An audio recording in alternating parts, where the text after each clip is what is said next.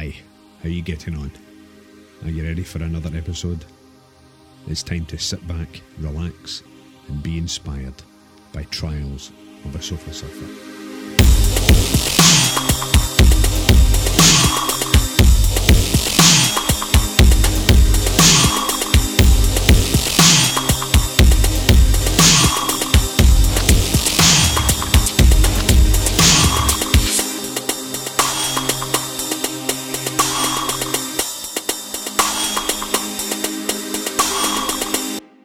Hello everyone, and thanks for joining me for another episode of Trials of a Sofa Surfer. I just want to start by saying thank you to those who have subscribed and downloaded our episodes to date. Thank you so much. I want to also thank those of you who have got back in touch with us, either via Facebook or Twitter, left a message. Saying how much they've enjoyed listening to our fabulous guests. It's a real encouragement, so thank you very much. Listen, you're in for another treat today. I don't want to say too much about Ernie, but he will take you on a roller coaster of a journey of his life. It's a touching, sad, funny, but ultimately it's a heartwarming and uplifting story about the human condition and how it isn't defined or diminished by negative experiences. So sit back, grab a coffee, get the earphones on, and enjoy Ernie's story. And I'll see you at the end.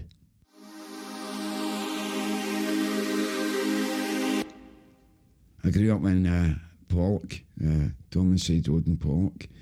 I was probably... My parents said to us I was probably a perfect kid that they wanted to. I was about 15. And then I went off the rails. I done the things that you were asked to. I done the church, boys brigade, everything, loved it.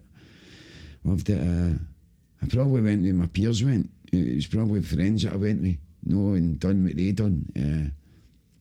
I didn't smoke I didn't take drink when I was younger. They thought I was a right good one. And then when it was probably 15 years of age, I took my first sort of, it wasn't even a joint, but it was sort of blowbacks into the face where they blew the smoke into my face. And it's basically friends that I'd grew up from nursery school, primary school and secondary school, still being with them and just done what they done. No, it wasn't any pressurised into it. No.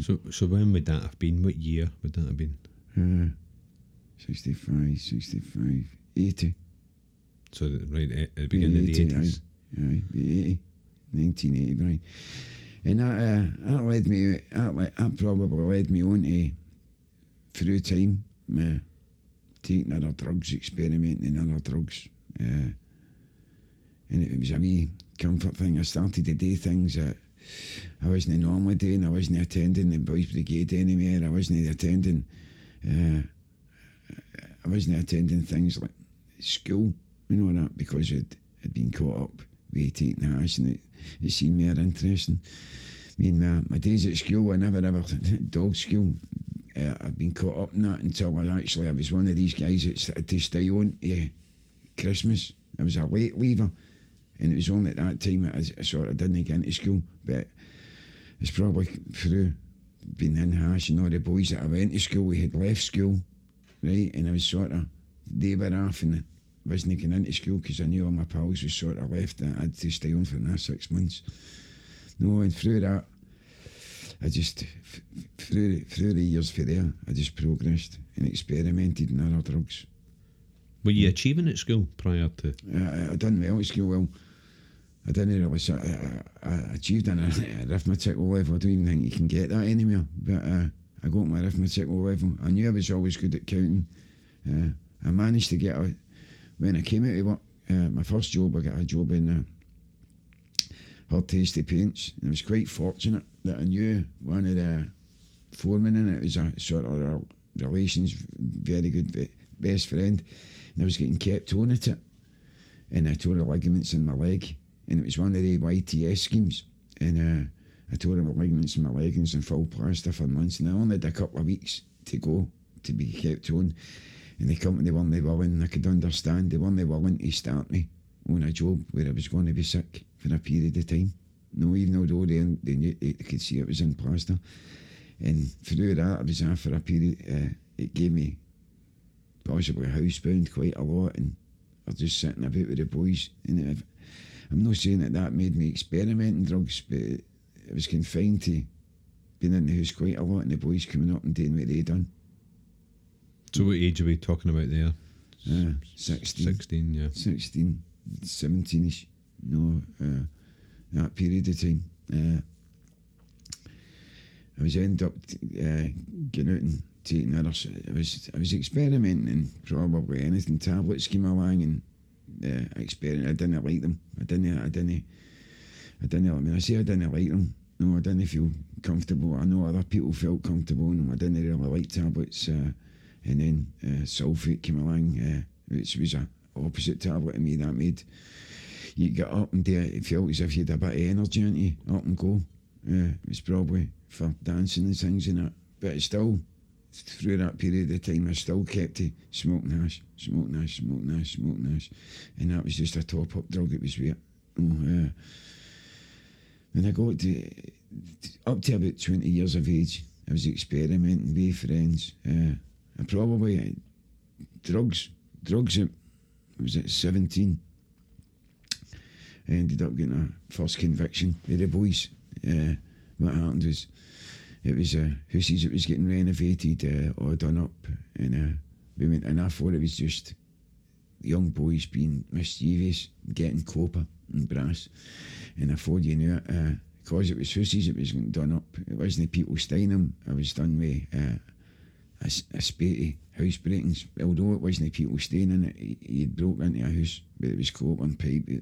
Although it was an old house, and it didn't deteriorate or make me change anything. Mm-hmm. It seemed quite interesting that it was born, and it was I don't know what pushed us towards doing it, but when I was young, all the boys in the area would go look for apples and birds' eggs and things like that, and it was quite like a wee adrenaline sort of rush, to do these things and find these eggs or get these apples or do things like that, and I came across doing that, getting cope on that, and then I got lifted for that and charged for that, and I was a wee bit shocked because I only thought it was only copper and brass that was involved in, nothing as serious as that. But it didn't deteriorate. I was stopped doing it. I get moving away from friends, because these were people that I grew up with, Brian, when I was young, when I was a kid, through nursery, do you know what I mean? Primary school, secondary school, and leaving. Do you know what I mean? These were guys that I would turn to, and be able to trust and issues and things like that. And through, by this time, I'm in a regular day occurrence, he's taking one drug.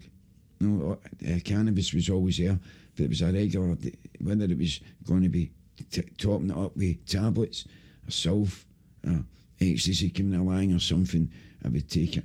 No, it would get to that was quite comfortable with that. And I ended up through that, I think other people seen it. I had other friends. There was a few years obviously left of school, and they sort of broke away from me and some of my friends because they had seen there was a wee bit of carnage for them, which I probably didn't notice, or else I was excited about it. No, that I felt it was a wee bit interesting. I liked what I was doing as much as it was wrong, and I kept on doing it. But when it got to about 17, just I turned 17, my mother worked in a chemist locally, and there was Asian people at the shops beside it, and they would get racial abuse of people in the area. No, and they knew me because my mother worked in the chemist, and they sort of treated her as if she was a doctor. No, and they came in one day, and I said to my mum, could you tell your son's friends to stop annoying us? Which my mum had no authorisation to tell them, that. So I don't know if it was something that my mum didn't. She asked me to say to the boys, but for some reason, a couple of days later, I get done with a breach of the peace, and I get 3 months, in prison as a young boy. I was scared as a young boy. No, it was easy to come out and go like that, say to guys, I've done it and all that, and came out being the ticket. No, but I really was scared because I didn't know it was. If I'd 11, as I say, I'd 11 caring family. It was the first time I'd been took away from them. That must have been a shock for them. Oh, it was a really shock for my parents. And it was a shock for me because they were always there. Do you know, my family's close. Even at the present day, as I say, I've got a brother, I've got a sister who are married, both with, one's got 2 kids, one's got 3 kids, and then I've got grandkids. There's not even a family member that smokes a cigarette in my house. And then me to bring that carnage into it. Do you know, I remember my ma saying to me, son, where did I go wrong? And I knew it was never nothing to do with my ma going wrong. It was always me that went wrong. Well, you just said a minute or so ago, it was a loving family, so it was a loving environment growing up. Oh, definitely. Always try to do the best for these people. The people, I'd seen friends that had family struggles. I had relations that my cousin, his father was an alcoholic, and seen how their way of living, there was nothing like that. My dad just went out, he worked and got once in a while.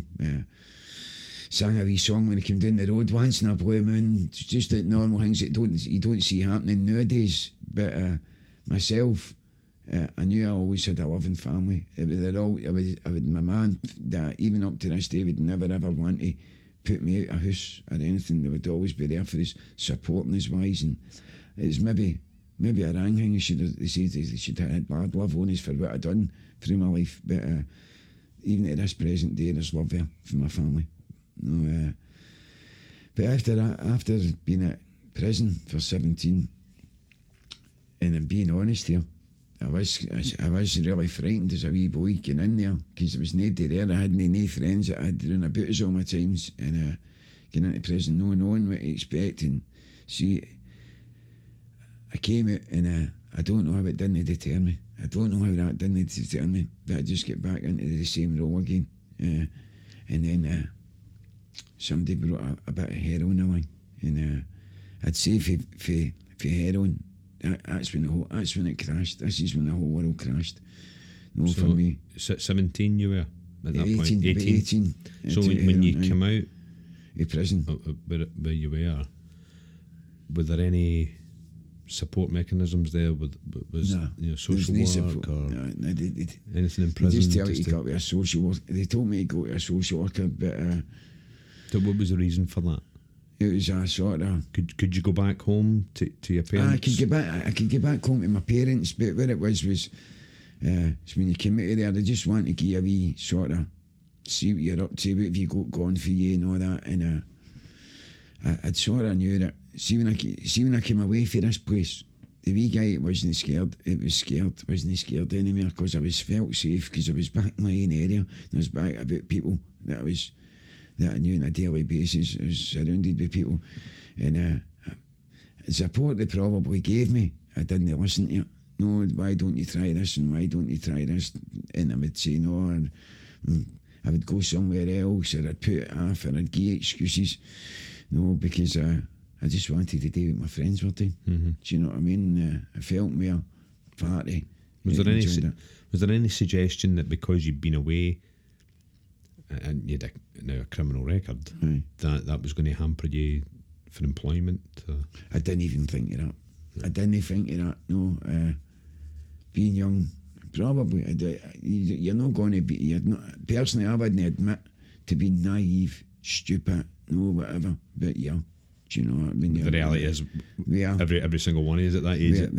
We are. Definitely we are. And I wouldn't admit it. When I was 17, 18, I like to think I know everything and know nothing. Really deep down. Yeah. No, if I get it, the only guidance that I would take is if it's totally beneficial to me. Totally 100% beneficial. If it doesn't seem beneficial, if I need to go and see about something that I wouldn't know the answer to, that I probably wouldn't have went to. If it was confirmed this is going to work in your favour, I would go to it. But 18, I met a lassie, I met a girl, and I had quite a solid relationship, but she knew that I'd smoked cannabis, but she didn't know anything about the hard drugs. she came from a background where she never had a father. Her father left her when she was young. Her mother was a wee bit an alcoholic. She was out on a daily basis. She was the oldest. She had 2 brothers. And really, to be honest, when I look back now, she never got love. She never had a father to love her and that. And then she met me, and probably being a young boy and giving her a cuddle and showing her a bit of attention, she thought she had fun loving us. But as I say, she never knew that I took heroin, and I could see things like that, and I did like a lassie, and I sort of tried to hide it, but a couple of times it broke her heart. She obviously seen us taking it by this time, and she fell pregnant when I was 20. No, and by that time, I think she made the choice. I can't do this. I can't, because she never had a father, as I say, and a mother she could really turn into. She was probably a lassie that had to make her own decisions in life. Which would have been tough. Which would have been tough, I know, and I totally understand that. And I watched my wee boy, and I wasn't really bad. I took heroin, no, but I wasn't as bad as what I was in other periods of life. No, but she probably seen something at the start and says, I can't get through with this. No, and I had to leave. She asked us to leave here. Do you know what I mean? And, so were you living together at that point? We were living together. We'd managed to get a house, which was local. It was still right beside my family. Do you know what I mean? It was still in the same area, the same scheme, the same lot. And I assume you weren't working, or? I was working. I was managing to hold in a job. I worked in a place in Glasgow City Centre. It's called the Rock Garden. It was a pub. And remember it well? I worked in there for years. My friend was a manager there. No, and so what year would that have been? No, it would have been 85.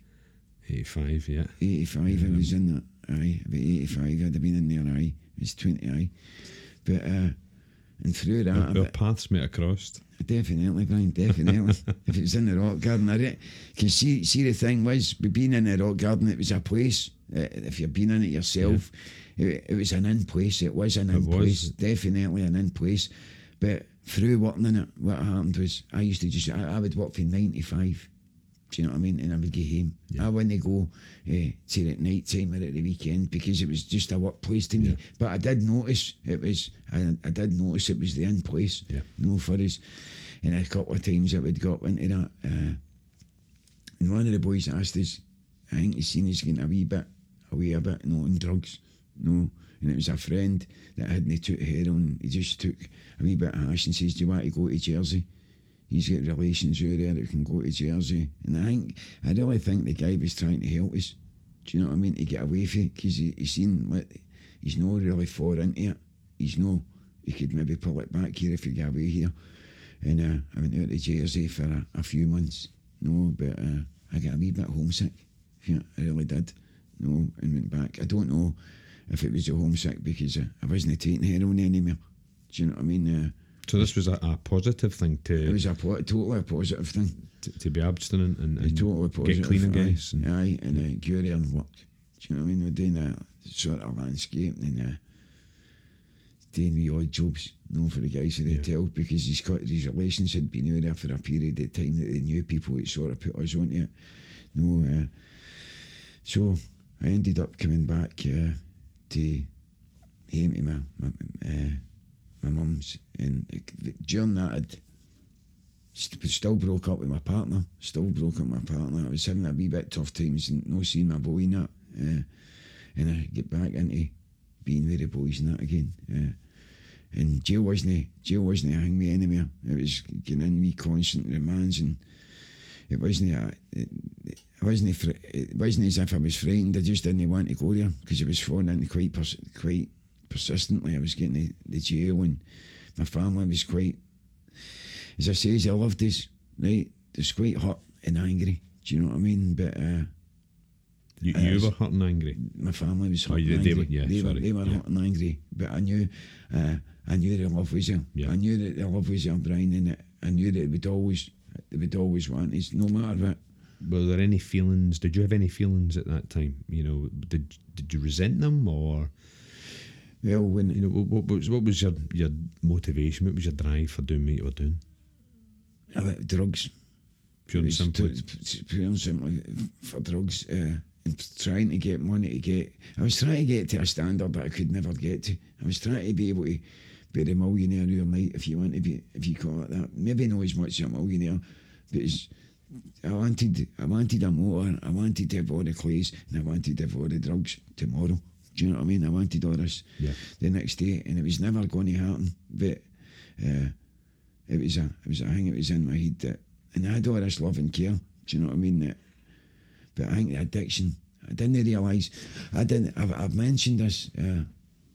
At present, I managed to go to fellowships, and I've mentioned this in a fellowship that I go to. I never knew I was an addict.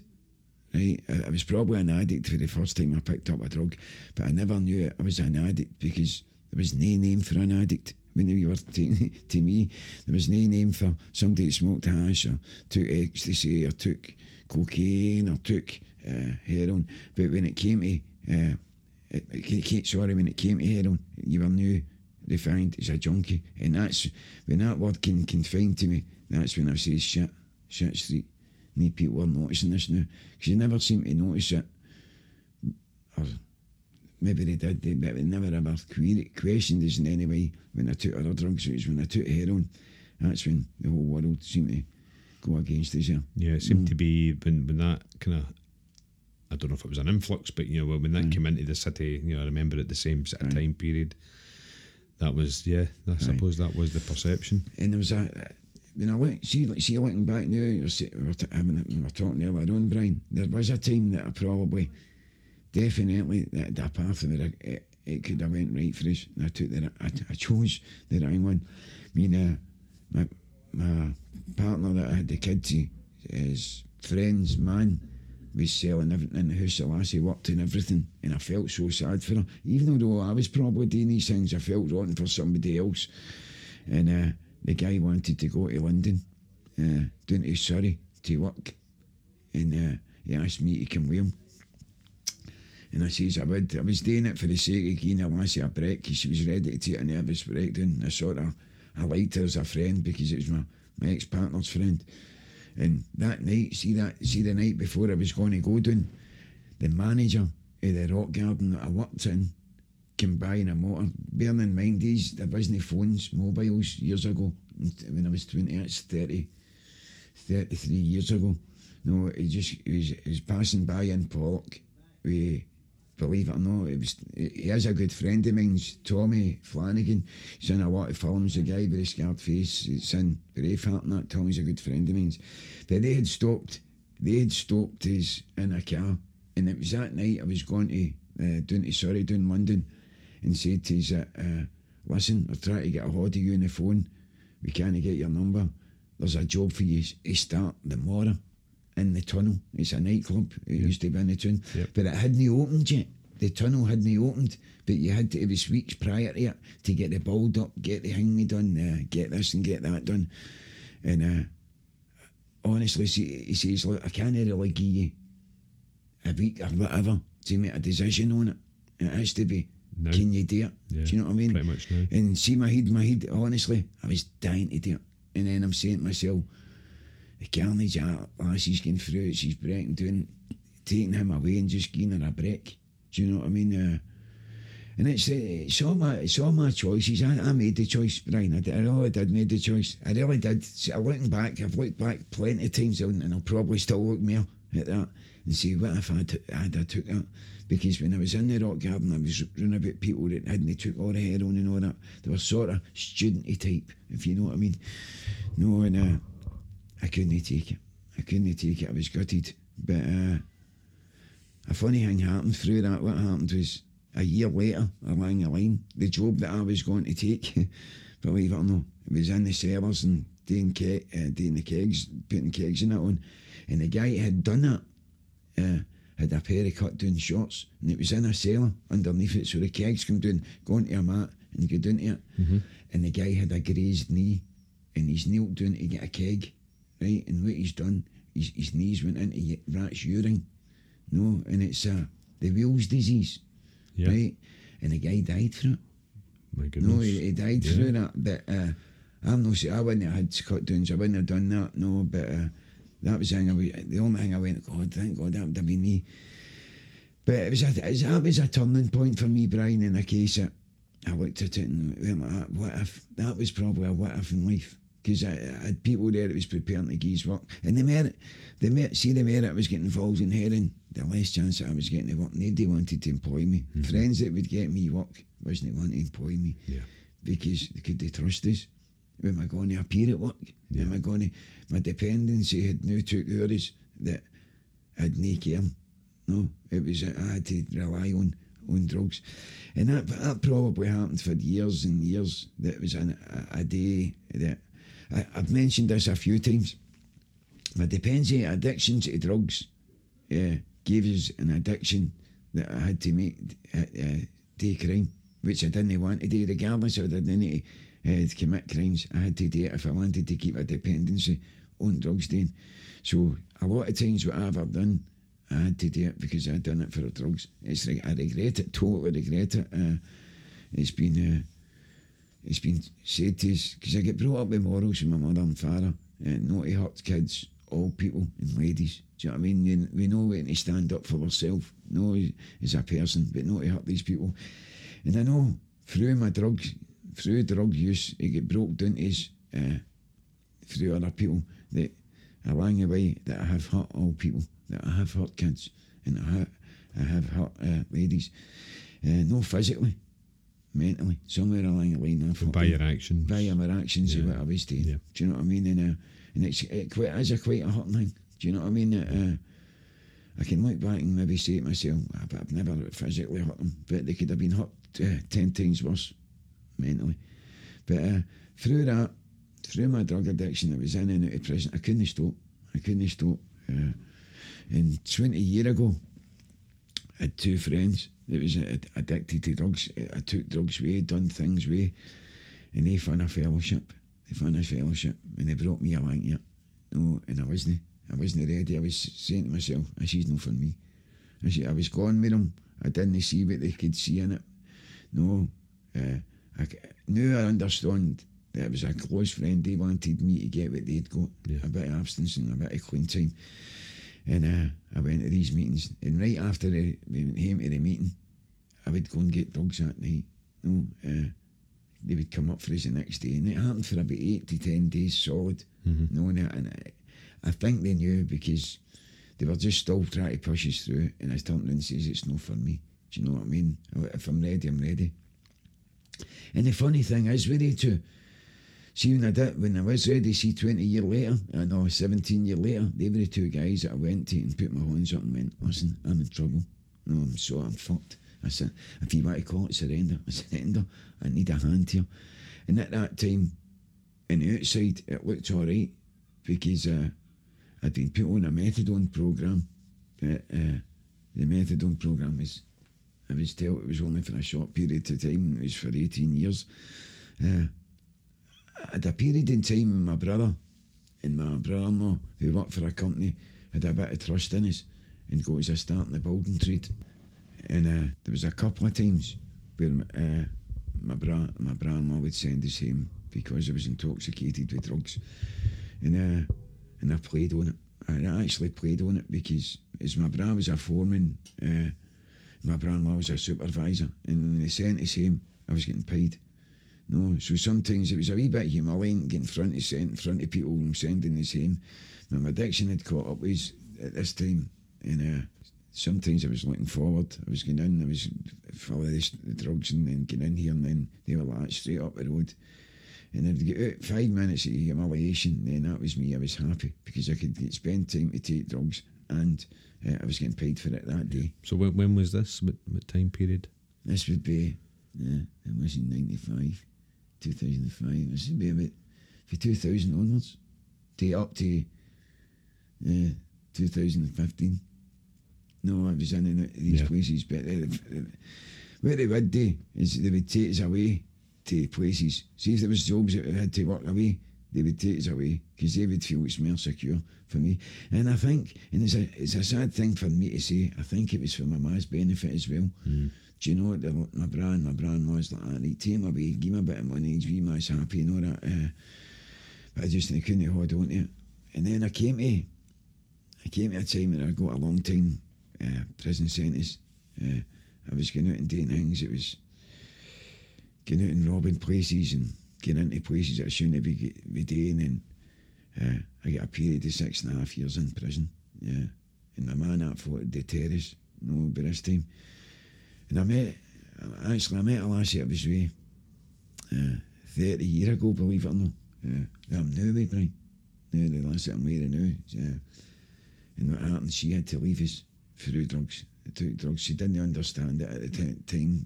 She's been to fellowship. Means she understands now that the power of the drug. I didn't understand this as well. I didn't understand the power of drugs. I just my thoughts was one day you'll wake up, you'll feel better, and it'll be away. Yeah. Do you know what I mean? And that turned the weeks. So I think that's the thing. I mean, you've said yourself, you didn't, you don't understand that power of drugs, but I think you've kind of hit maybe a wee nail on the head there. Aye. You've somewhere in the back of your mind, you're thinking one day I'll wake up and it'll all be better. Aye, definitely. I mean, I don't think I've heard that phrase before. No, that's an interesting phrase. Aye, what it is what stops us. What I didn't know. I didn't know there's places that can help you if you really, really want it. But deep down, that was my wish. That was my wish. One day you'll wake up and you'll know once it. Because every day for decades, it was in my head when I was on the drug, I need to get off of this. I'm sick of this. But waking up the next day, withdrawn or feeling terrible, my dependency needed to get it, and having saying the same things every day. I need to get off this. It was really, really doing my head in, and I didn't know. It was really a wish to wake up one day and it was taken away from us. But it had been going on for a lot of years. And what happened was, as I say, I had the job, I had everything. I had the flat, I'd done up really nice, I had it local, nice area and everything. For outside somebody looking at us, other addicts, I know other addicts because they'd told us since then, they were sort of jealous that they'd seen us in the works vans and all that, getting picked up with the OVs and working on a building site, wee house, money, everything. But I was torn, because more money to me was more dangerous to me. Do you know what I mean? I'm my worst. I'm my worst man of myself. Do you know what I mean? My own company's a bad company. Do you know what I mean? And it so happened after a period of time. I remember it was my 50th. Quite fortunate because I'd lost a lot of friends, and it was through taking drugs, I had no emotions. When a person that close to us died, they just died. That was it. I had no bereavement in us to go. Right, he's away, and it was as easy as pie as that. As sad as I'm saying that, that's how easy a feeling it was. They're just away, and it ended up.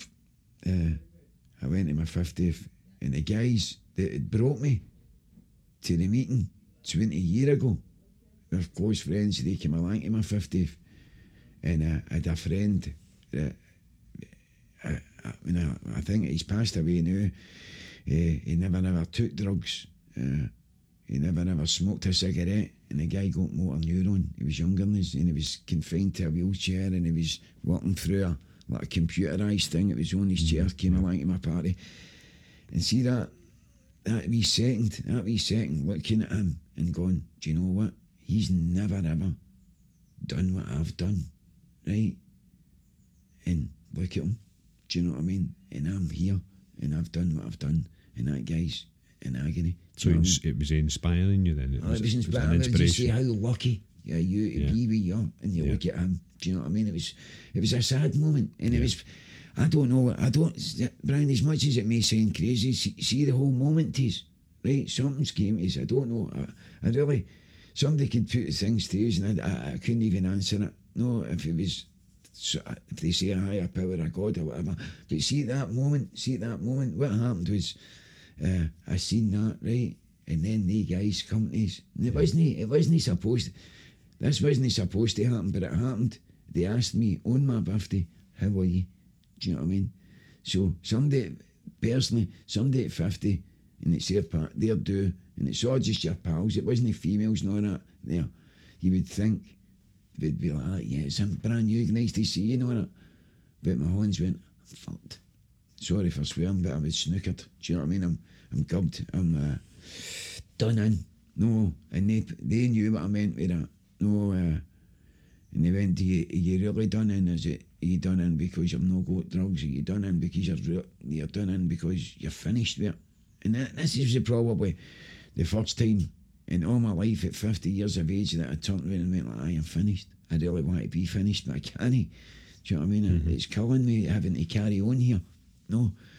And one of them worked in the social work department and had a few contacts because I was quite fortunate. They all say in the right place at the right time. That was probably what it was for me in a way, Brian. And he says, well, we'll take you to a meeting if you want to go to it, which they did come up. And I remember him coming to the meeting, and there'd been a lot of years cleaning. We got to a place in the Gorbals to go to the meeting, and we stopped with the car, and the guy going, do you want to get in here? You want to go in? And I went, aye. And he says, right, open the door and go in. And I went, right, go in. And he went, no, you're going in yourself. Do you know what I mean? If you really want it, you're going to go in there. And they seen the hesitancy in us. And I do not know. I never ever asked them this. But they went, the two of them came out and came into the meeting with us. And when I went into that meeting, I seen people in a fellowship that I'd seen from prison. I'd seen a difference in them. They were sort of happy and welcoming and all that and good to see me. And I felt a wee bit secure. No, and it was quite, the big guy that worked in the social work department who knew people, knew there was a place for us, and he'd seen about treatment centres and all that, which I didn't know that, because we don't know what you don't know out there. Yeah. And he asked us, would I go into this place or that place, and I felt, see if it was too near home, there's a chance I could leave it. Do you know what I mean? And because of my I knew that, because I was lucky to be alive. I didn't realise how lucky I'd be alive, but the people around about us had died, and I was doing the same things as him.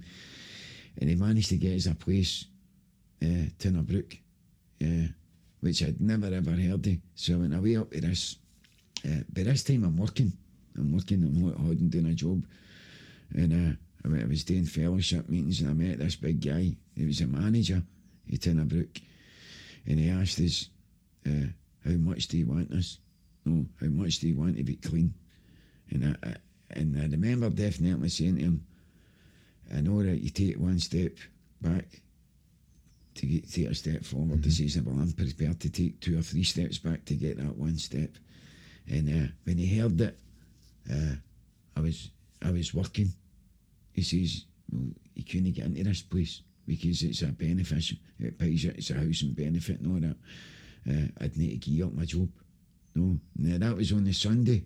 He asked us on that. So I went into work on the Monday. And bearing in mind, I think that none of the work knows. I think I'm so caught up in drugs that none of the work knows that I'm an addict. You're hiding it well. I'm hiding it well. And what happened was, I went into the work and I said to the wee guy, it was my 4 minute of time, because my bra was on an odd job. And then it was a wee bit emotional. I know that I broke down or anything, but the guy gave us a cuddle and went, oh, brilliant, I'm so happy for you. No, I'm really, really so happy. If I can do anything for you, I'll even pay you your wages until you're in there for a bit. And I didn't want that, because I didn't want him to get into trouble. It's a lovely gesture. A totally lovely gesture, Brian. No, and the guys got to know about it, because he went in, they pulled him all out, and he says, listen, Ernie's going to go into see this guy about treatment and all that, and he meant has to get his job up and all that. And I managed to, that was the Monday, I was paid off on the Wednesday, and I phoned the guy up for the treatment centre on the Wednesday, and he had us in the Sunday right away. I went in on 20th of December 2015 into the place in Tinnerbrook. What I liked about it, Brian, was it's 25 mile from Doon, so you're actually 25 mile away from a traffic light. It's all the country roads and all that. Yeah. So see if you wanted to leave it, they tell you when you go in there, if you want to leave, leave. But nobody's running you up the road. And there's only 2 buses in the place. Yeah. Do you know what I mean? So it made it never made it hard, it made it easier for me. If anything, it made it easier. No, beautiful surroundings and things like that. It's a stunning part of the world. Oh, definitely. And where it was for me, Brian, was like, you're getting an opportunity here, you want it. Yeah. You really want it. And I built up a lot of people's hopes. I built up my daughters. I built up my sons. My mother, my father, my sister and all that. They were all breaking down. They all broke down. A few of them, for me just getting in there. They were so happy to see me taking a break in life. No, and I managed in there for it. It was rough. It was bad going through the drug thing and all that. I was frozen for months because of dependency on. But this time I was taking everything. No, everything and anything. I was one of the addicts. You just gave them it. Do you know what I mean? Although people looked at me and seen as that I had a job and all that, yeah. I was at my worst, I would say. No, and on the face of it, you were presenting really well. I was presenting but well. Inside you were in turmoil. Where it was people seeing your work van where I think a lot of guys, men, like the building trade. No, yeah. If you're when I was a wee boy, if you worked in the building trade, you were a man. Do you know what I mean? A man who worked in a building trade, the dirty boots and a dirty shirt and everything, man, that. And a lot of people seen that when they worked. No, they would go like that to themselves, God, he's getting that, how's he got that? And coming home in a company van and coming out with the money and maybe buying the odd t-shirt and things like that and going like that. But I hadn't done anything for this. But I managed to stay in there to the June, where that's where I'd felt that I'd done enough in there. And for a period of time in there, for 3 months onwards, I was saying to myself, because my mother always put a phrase to us, for anybody being hurt, that's some mother's son or some mother's daughter. Sure. Do you know what I mean? And I always feel that. Do you know what I mean? A day, Brian, when I see somebody getting hurt or somebody doing, I'll go like that. We can easily say it's some fathers. Do you know what I mean? But it's always going to be a mother's. Do you know what I mean? It's always going to be a mother's son or daughter. Yeah. And I had that in my head for a few months. Look, I'm stopping some other mother's son for getting in here. And what that place has done for me, it could do for some other mother's son. So it was a success then? It was a success, Brian. At that time, I managed to come out there. And I'd heard of this. I'd heard of the arts in Brigton, this place, through people who had already been in there. I managed to stay overnight seeing it, and I felt it was a great place. So what was the reason for that? What drew you to the Arch? What I really liked about the Arts, I mean, as I say, I stayed in Pollok all my days, and it's the south side of the city. And I know deep in myself that I had to move away from Pollok, Brian. Even if I stopped taking it, I know the addict would have still came to my house on a daily basis, even if I had to chase him. And whatever, you'd still get him because they're an addict. So when you, just going back slightly, when you left your employment, aye, you had a flat at that time. Aye. So what happened with that flat? Why could you not have went back to your flat? What happened was through guidance of people in the treatment centre, they turned around and says to us, is it really a good thing? All your days of carnage and all the problems that you've caused your wee man, your families and all that, and all your drug taking, is all you do with doing about that area. So was your flat in Pollok? Was it? It was in Pollok, right beside my parents and that. And I did cause a bit. Well, obviously there's some carnage. I would say not as bad as with a lot of others, but there was carnage. Just to draw any attention that would see my ma. So you felt as a clean slate? A clean slate, totally a clean slate that I had to move out with it. And there's people that had been in Tinnabrook prior to me, right, that had met at fellowship meetings that were now in this place. And they spoke highly, very highly. And the staff had says to us how well these people were doing. And managing to come into it here and stay with one of my friends. Do you know what I mean? A few times in it, and it was nice and it was comfortable. It was clean, everything for me. And it was a chance if I could get in there. It was giving us a chance in life. Even as bad as it may sound, even to lessen where I was in life. No, even that's how much I was wanting to grasp at that. Do you know what I mean? Even if it wasn't as bad as what I had in life. No, when I was, before I went into treatment, even if I could bring that down, I never ever thought that I would get away from drugs and clean. I never ever thought. Do you know what I mean? I never ever thought. As I say, I thought it was one day you're waking up and something will happen. No, and it never ever. But just getting that opportunity and coming into a place at here and being in about clean people and people that was going to help me when I came into this place, Brian, and go to fellowship meetings was go as a group. Do you know what I mean? I never had time to sort of sit down and isolate and that. There's people there in support that I got for in here through staff and that as well for coming in. No one getting to know people, no in here. I was comfortable with it. I looked forward to actually getting in here. And then when I get Chel to come in, I was so over the moon. And how long were you in the arch? It's July, August. 9 months. 9 months I was in the arch. Honestly, a great 9 months. Great 9 months.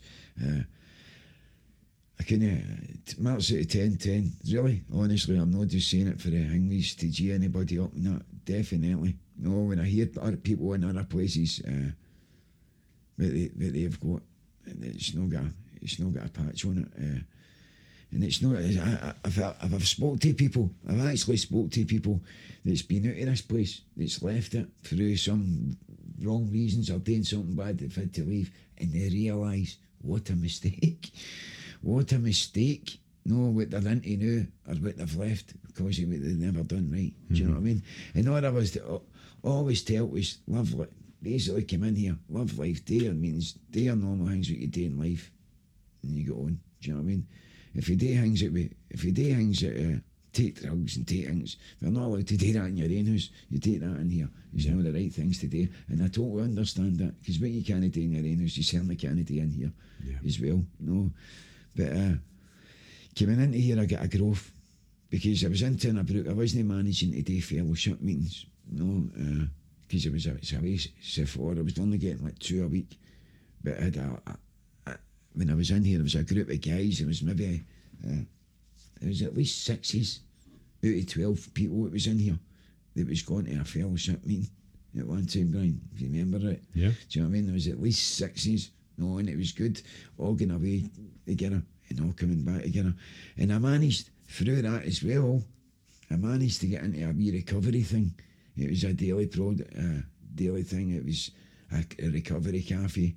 You're helping out, sitting with other addicts, telling your experience, your strength, and what you hope for, and all that, and doing meetings in there, volunteering, put stuff by, helping other volunteers, helping with food, etc. And through that, I managed to do wee courses on a daily basis, and I didn't really understand it at first, but it did. It kicked in. It sank into us. It was the whole idea that I thought just to keep me clean company was good enough.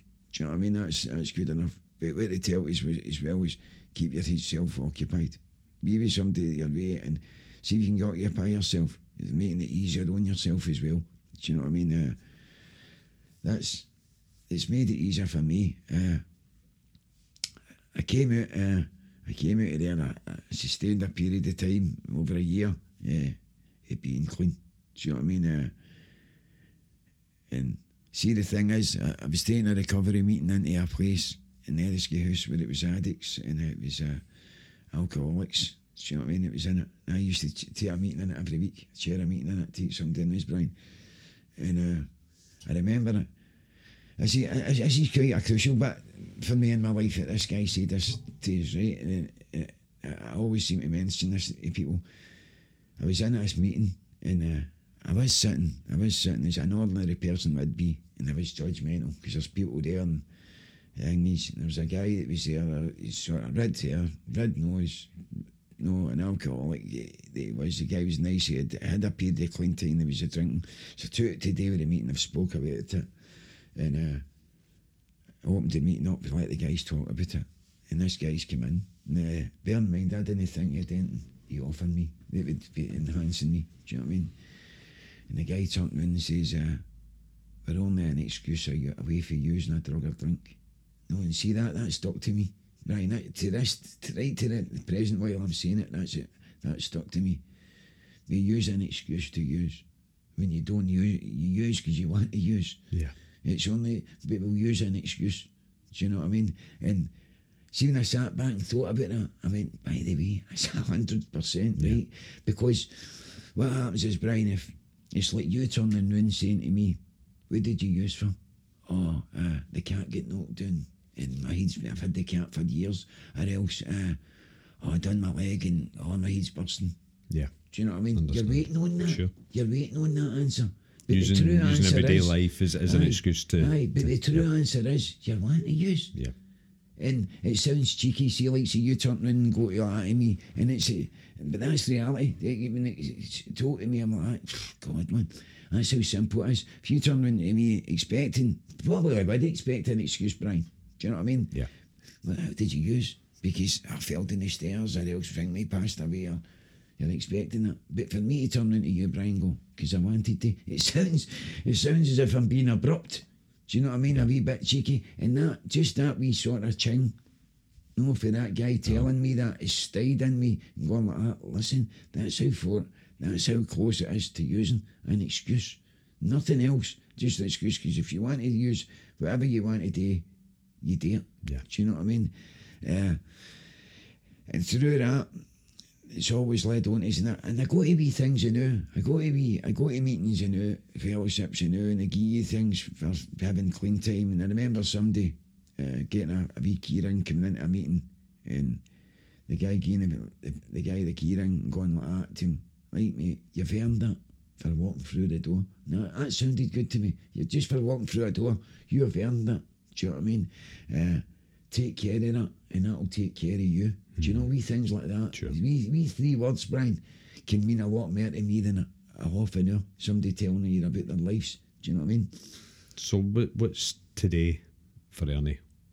Today, I can only keep in, which I do, keep in with my fellowship.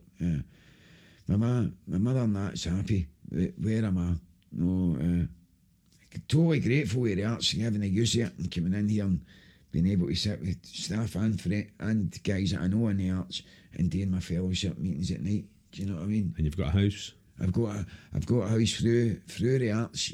Love it. Love the area. Totally love the area. Love the area. It's so handy for us. 12 minutes. I managed to walk it from Marks and Spencer's. Walk it from Marks and Spencer's to here in 12 You're shot in the minutes. Marks and Spencer's? No, I was waiting in a bus and it was frozen. Fantastic. Right? And what happened was, it said 12 minutes, and I said, do you know what, I'm just going to walk. And I was here. Yeah. I was at here before and it's so handy for me. There's a train.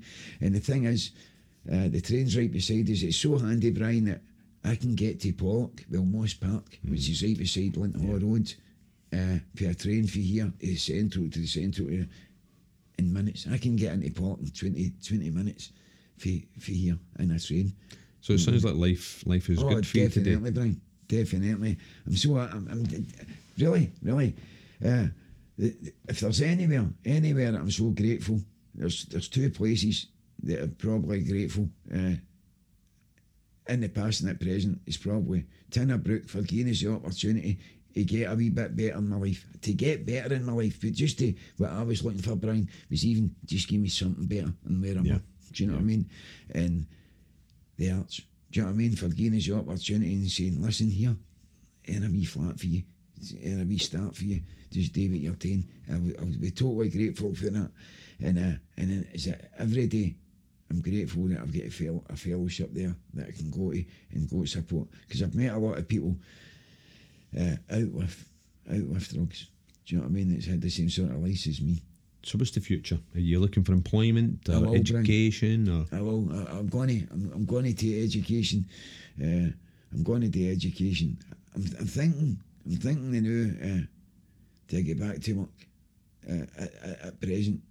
Do you know what I mean? I think I should at least another year. I should be concentrating on, because I've had a wee hiccup, but I want to have that stability in us Like, you've got it. You've got it set.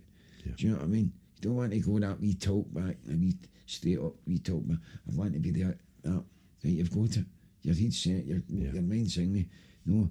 And it's, tell what's going about is it's phone us up on a daily basis. No, to see if you're okay and things like that, and go, just stay, do what you're doing. Do what you're doing. Do what you're doing. No. So finally, it's been a fantastic chat with you, Ernie. Brilliant. Although I think you've done most of the chatting. But it's been great. Finally, what piece of advice would you give to anybody who's maybe listening to this, who's been in a similar situation or is currently in a situation where, you know, where they feel that there's no way to turn? If there's anybody out there, it's honestly, I mean, I sat here and I sat in a position, I sat and criticised people. It was clean. You know, and saying to myself, they have not went through the life that I've went through. They have not done this. They have not done that. But it came a point for me where I had to. There's a fellowship meeting. For me personally, it was called Narcotics Anonymous. It's gone to a meeting there, and you can get into places where there is treatments. And through leading on to treatment, that led me into a place that I've got where I'm doing it with Brian now and the arts, and it got me back to being away from drugs. It got us back to being in a house, and it got us back to being my normal self through going to a fellowship, through going to Tinnabrook, and through being with Brian. So just stick in there and go for it.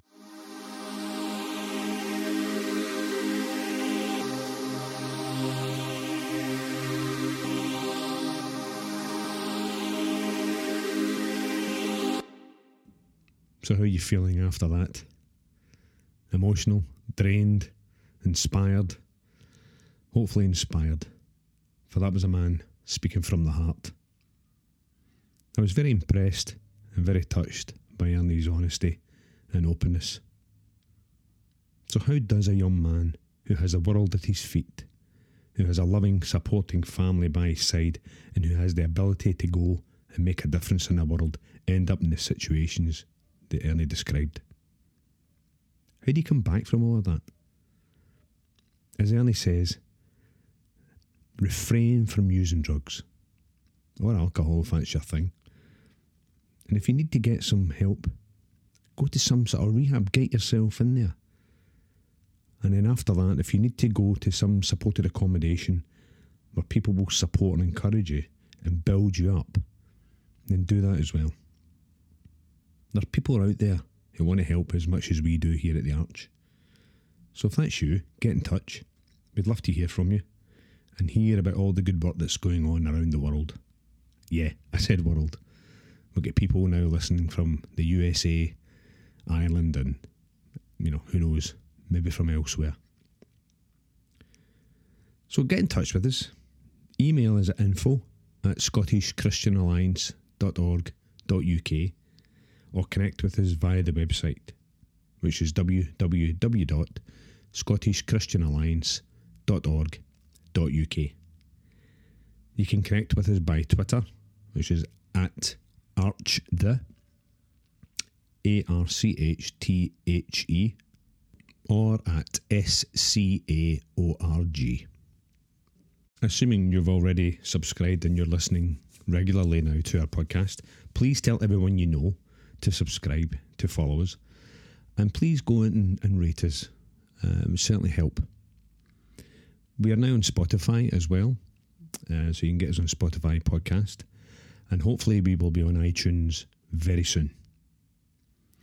If you would love to support the work that we do here by giving financially, you can do so via our website. You can also leave a comment there. Thank you for listening. Until next time, I'm Brian Reid. Please stay safe and be blessed.